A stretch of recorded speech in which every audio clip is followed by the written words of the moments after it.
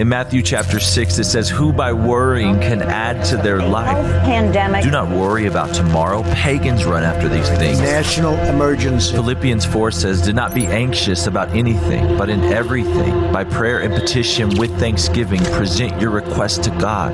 And the peace of God, which transcends all understanding, will guard your hearts and your minds in Christ Jesus. Ice sheets are melting so fast. They dismiss a law. An interesting fact about humanity is that whatever you feed grows. A financial pandemic. If you feed your faith, it grows. If you feed your fears, they grow. All spiraled very quickly. It's going to get worse. Some have to live and some have to die. Realize that our time is better spent talking to the Father than getting all worked up and reading and feeding our minds with the news and the media about what everybody is saying about how this is doom and gloom and how money, which we have hoped in, is lost.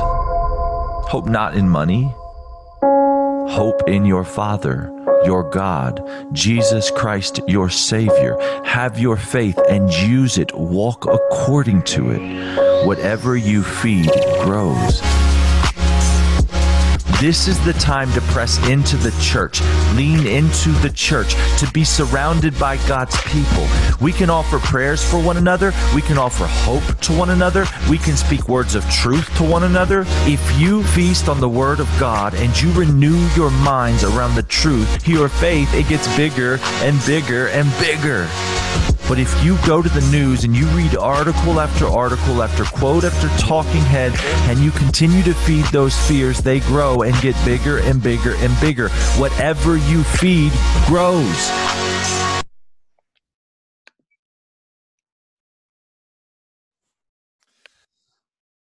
Well, it's good to be with you again. I was reading this week about a statue in Bangkok, Thailand, and it's a statue of like one of the world's largest Buddha statues. And in 1955, they were moving this statue. And one of the things that happened while moving is it was basically a concrete or stucco structure with some colored glass. But when they were moving it on kind of the last part of this move, it kind of broke free from the ropes and the statue fell hard to the ground. And what ended up happening is it was cracking open and the largest chunk of solid gold was ever discovered. And it was believed that this statue was actually crafted in the 1200s. But a few hundred years later, it was encased in concrete to sort of conceal its significance from thieves. And when all the stucco was removed, it was found that the gold was actually consisted of 9 parts that fit sort of smoothly together. And the statue is almost 10 feet tall of solid gold, weighing about 5.5 tons, worth approximately $250 million. So the question that I had is that we all go through pressure. We all have our pressure points. We all go through struggle and to varying degrees, some level of suffering. The question is that what's inside of us when we crack? Because it's not if, it's when we kind of have to boil over. What's revealed when we feel the pressure and the squeeze of life? See, here's my point. Suffering and struggle always reveal both our hope and our pain. And this is not sort of a message to somehow say you're not supposed to feel a certain way, or if you struggle and you doubt, it's that somehow you have a weak faith. No, what I'm trying to suggest to you is that regardless of what's going on around us, we're going to reveal both our pain and our hope. And what we've been doing is going through these Psalms of Ascent. And the Psalms of Ascent, originally for the people of God, were on this yearly pilgrimage that they would be returning to Jerusalem. They would be actively pausing the rest of their life to seek after the presence of God, but do it in community. See, the Hebrews didn't have a privatized, individualistic, private faith. Faith was always supposed to be experienced in community. And so this journey that they were on is also kind of the journey we're on, where we're returning and turning toward God. And we all need practice returning to God for lots of reasons. Because it seems just too normal. It seems too normal to grow cold, distant, weary, and distracted. That seems to be the normal.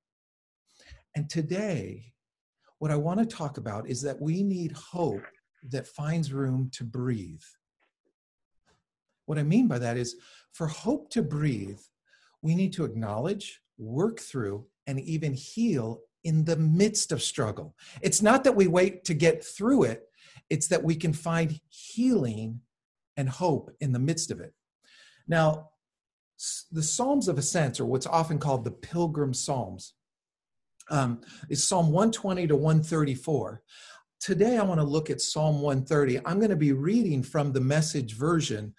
So again, if you have your Bibles with you, tune in with me, but we'll have it posted in the chat section. Now, Psalm 130, this psalm is a complaint of a special kind. Remember, these were songs that would be sung in community while people are taking the journey to Jerusalem in the presence of God. And the author does not ask for destruction of one's enemies, but simply turns to God for the forgiveness of their own sins. Pause. It is very normal for me to pray prayers about other people saying, God, in some way, could you make them more bearable for me? God, would you change this thing about them so that they would be easier for me to handle? But the reality is they bear the image of God as much as I do. And what this psalmist is doing is not saying, God, would you call down fire from hell or heaven on this person? He's just simply taking responsibility for his own life and asking God for the forgiveness of his own sins. That's a super critical perspective to approach. And here's what I absolutely love about this passage that we're going to read. The psalm gives dignity to our suffering. Dignity to our suffering. It doesn't look on it as something slightly embarrassing that we should somehow hide or keep hidden for appearance's sake. And it doesn't treat it as a mystery that, it requires theologians to somehow work out an answer. God works in mysterious way. No. That's not what this is about. The suffering in this Psalm 130 is set openly before God, without shame, without embarrassment, without mystery, and he places it before God. Listen to how he says this. Psalm 130, hope in the Lord's forgiving love. From the depths of despair, O Lord, I call for your help. I don't know how many of you are wrestling with despair in some categorical area of your life, but think about this. From the depths of despair, O Lord, I call for your help. Hear my cry, O Lord. Pay attention to my prayer. Lord, if you had kept a record of our sins, who, O Lord, could ever survive? But you offer forgiveness that we might learn to fear you. So let's just pause right there. Forgiveness is an act of mercy, and it's always a two-way street. It means to both give and receive healing. And it's only when we understand God's mercy that helps us develop a healthy fear of the Lord, as in a reverence for God. It's when we resist mercy, withhold forgiveness, that our struggle always spreads like a cancer. The gospel later, when Jesus arrives and we have these eyewitness accounts, the gospel offers a completely different point of view for our suffering and our struggle. It eliminates the idea of whether you deserve it or not. So whether you're a recent immigrant or a high-income earner, whether you're a person of color or a person that's been afforded more opportunity, there is a level playing field. And here's what we learned. Suffering, our struggle, is both real and unique to each of us. And the gospel says that in our struggle, we entered the depths. In our struggle, we're at the heart of things. The gospel would say when we're near to Christ, we're near to where Christ was on the cross. We actually have companionship in the midst of suffering and struggle. And so it's really important for us to reconcile what we believe is true about God and what we endure each and every day. Now, he goes on to say this. This is verse 5. I'm counting the Lord. Yes, I'm counting on him. I've put my hope in his word. I long for the Lord more than centuries long for the dawn, or one translation would say more than watchmen wait for the dawn. Yes, more than centuries long for the dawn. O Lord, hope in the Lord. O Israel, hope in the Lord. For with the Lord there is an unfailing love. His redemption overflows. He himself will redeem Israel from every kind of sin. Now, the phrase in verse 6, watchmen for the morning, expresses not only an intense yearning, but a certainty for hope. Whatever you're going through right now, I wonder if you have a certainty for hope, that this too shall pass, or that God is in fact in it, or that healing and restoration is actually possible. Have you ever driven through the night? Have you ever been a road trip person where you're driving through the night and you're fighting off fatigue, right? I mean, we've all pulled an all-nighter at some point. And when you're driving, the road gets really monotonous. And the darkness of the sky falls and you're like, it seems to be getting even darker, right? And you fight through the weariness, the sleeplessness, the monotony of it. I don't know what your tricks are. Sometimes I have to crank up the air conditioner and my family's like, it's freezing in here. I go, I know, but I need to stay awake. Or you make crack the windows. Or for me, I choose sunflower seeds because if I keep drinking coffee, then we have to make too many stops. Whatever your trick is, you know dawn will come, but it feels like it's not coming fast enough.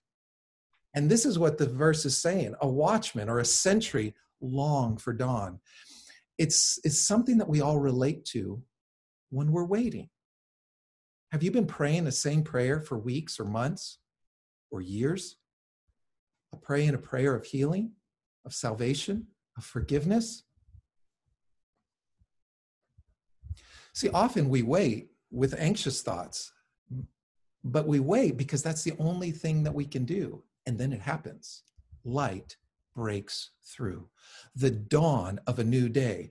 And you knew it would arrive. And the last thing you do at this point when dawn emerges and the sunrise comes is you feel tired. You're enamored with this breathtaking reality of a sunrise, that the ability to renew your strength is in reach.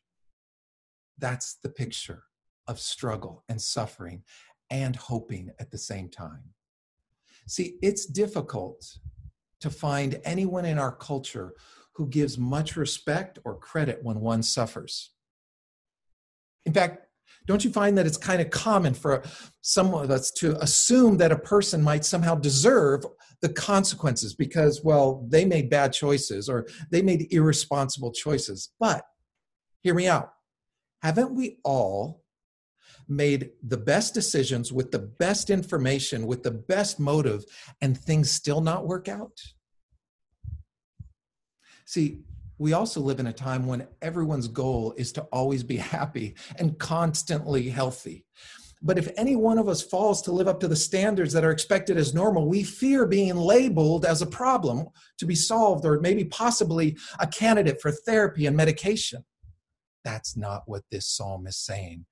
The psalm gives dignity to our struggle because mercy is our hope and always readily available. And there's an even playing field. So for the person who suffers, has suffered, or will suffer, Psalm 130 understands the big difference is not what people suffer, but in the way people suffer. We are a country that is suffering deeply from racial injustice, economic uncertainty, and a global pandemic in an election year. The last thing we should do is try and fend for ourselves, but the most we can do is come together and recognize that even in the midst of dark places, hope is in reach. Dawn will break. Some of you remember a dear friend of mine, his name's Sam Earp, and Sam is about 70 years old, and he's someone that I've often gone to for advice, for wisdom. Sam has taught in seminaries. He's been on global missions outreach. He's been a pastor for years. He's one of those men that just have a lot of experience and a lot of wisdom. But Sam was also married for a long time to Norma, and Norma was battling dementia. And a few years ago, I had a chance to meet with Sam, and he could no longer teach, he could no longer pastor, he could no longer travel or really consistently meet with people because of her care required his full-time attention. And so he would just make time for people and Zoom calls and maybe a coffee appointment when he could sneak away. But he had a lot to give, but he was committed to his wife's full-time care. We were talking one day about prayer, specifically being able to hear from God. When you're at that crest, that sort of pivotal point where you need to hear from God, or you're just waiting for a long time and you're just waiting on God, wondering, why is God being silent? And he looked at me and he began to tell the story. He had just finished bathing his wife, because as a full-time caregiver, that's what you do. That's what you do with your vows. When she can hardly remember you, let alone say thank you and appreciate it. He had just finished bathing her, got her diaper on, getting her dressed, and he got a whiff of a very foul odor, and he realized that she had just messed her pants after getting fully cleaned up. And so he takes her clothes back off, only to clean her up again. And as she's standing there, she goes right on the bathroom floor. This is a man who has no pretense. This is a man who's just shooting straight with me. And with a tear kind of glassing up and coming to his eye, he says, in that moment, with such anger, such frustration, because he's running a long race with her, as if this emotion is still fresh, he turns to God and he says, I've had it. Can you hear me? And he looks at me and he says, David, this was what God was trying to get across to me. God was continually asking me the same question. Can you hear me? Because it's not that I've been absent. I've been trying to talk to you all along. I'm with you in your struggle, in your despair, in your beautiful sunrises and your abundance and your blessing. I'm a part of it all. Yes, I hear you loud and clear. Can you hear me? I love that Psalm 130 gives dignity to our struggle and suffering. And there's a range in struggle and suffering for sure. But the two great realities of Psalm 130 is this: suffering is real, no duh, and wait for it because this is going to blow your mind. God is real, and they can be present at the same time. Seriously, those two things go hand in hand. God not only relates to the struggle, he's in it. And this is great theology because it's rooted in both reality and in hope. We accept suffering, we believe in God. That's the way this thing works. And it's usually only after the wheels come off in some part of our life, in our nation, that we're able to accept and believe that, in fact, God is real and present and inviting us down this path, this journey towards healing and restoration. And part of healing is also becoming an agent of healing. That's the good news. And so the people of God would be reminded of this song as they sung in returning to the presence of God. And just like you've logged on this morning to return to the presence of God in community, we're reminded that whatever we go through from Monday to Saturday, we don't go through it alone, and we don't go through it without God's watchful eye and huge heart. I hope that encourages you today. Right now, I want to go into a time of worship where we reflect on that promise, that reality that suffering is real and God is real.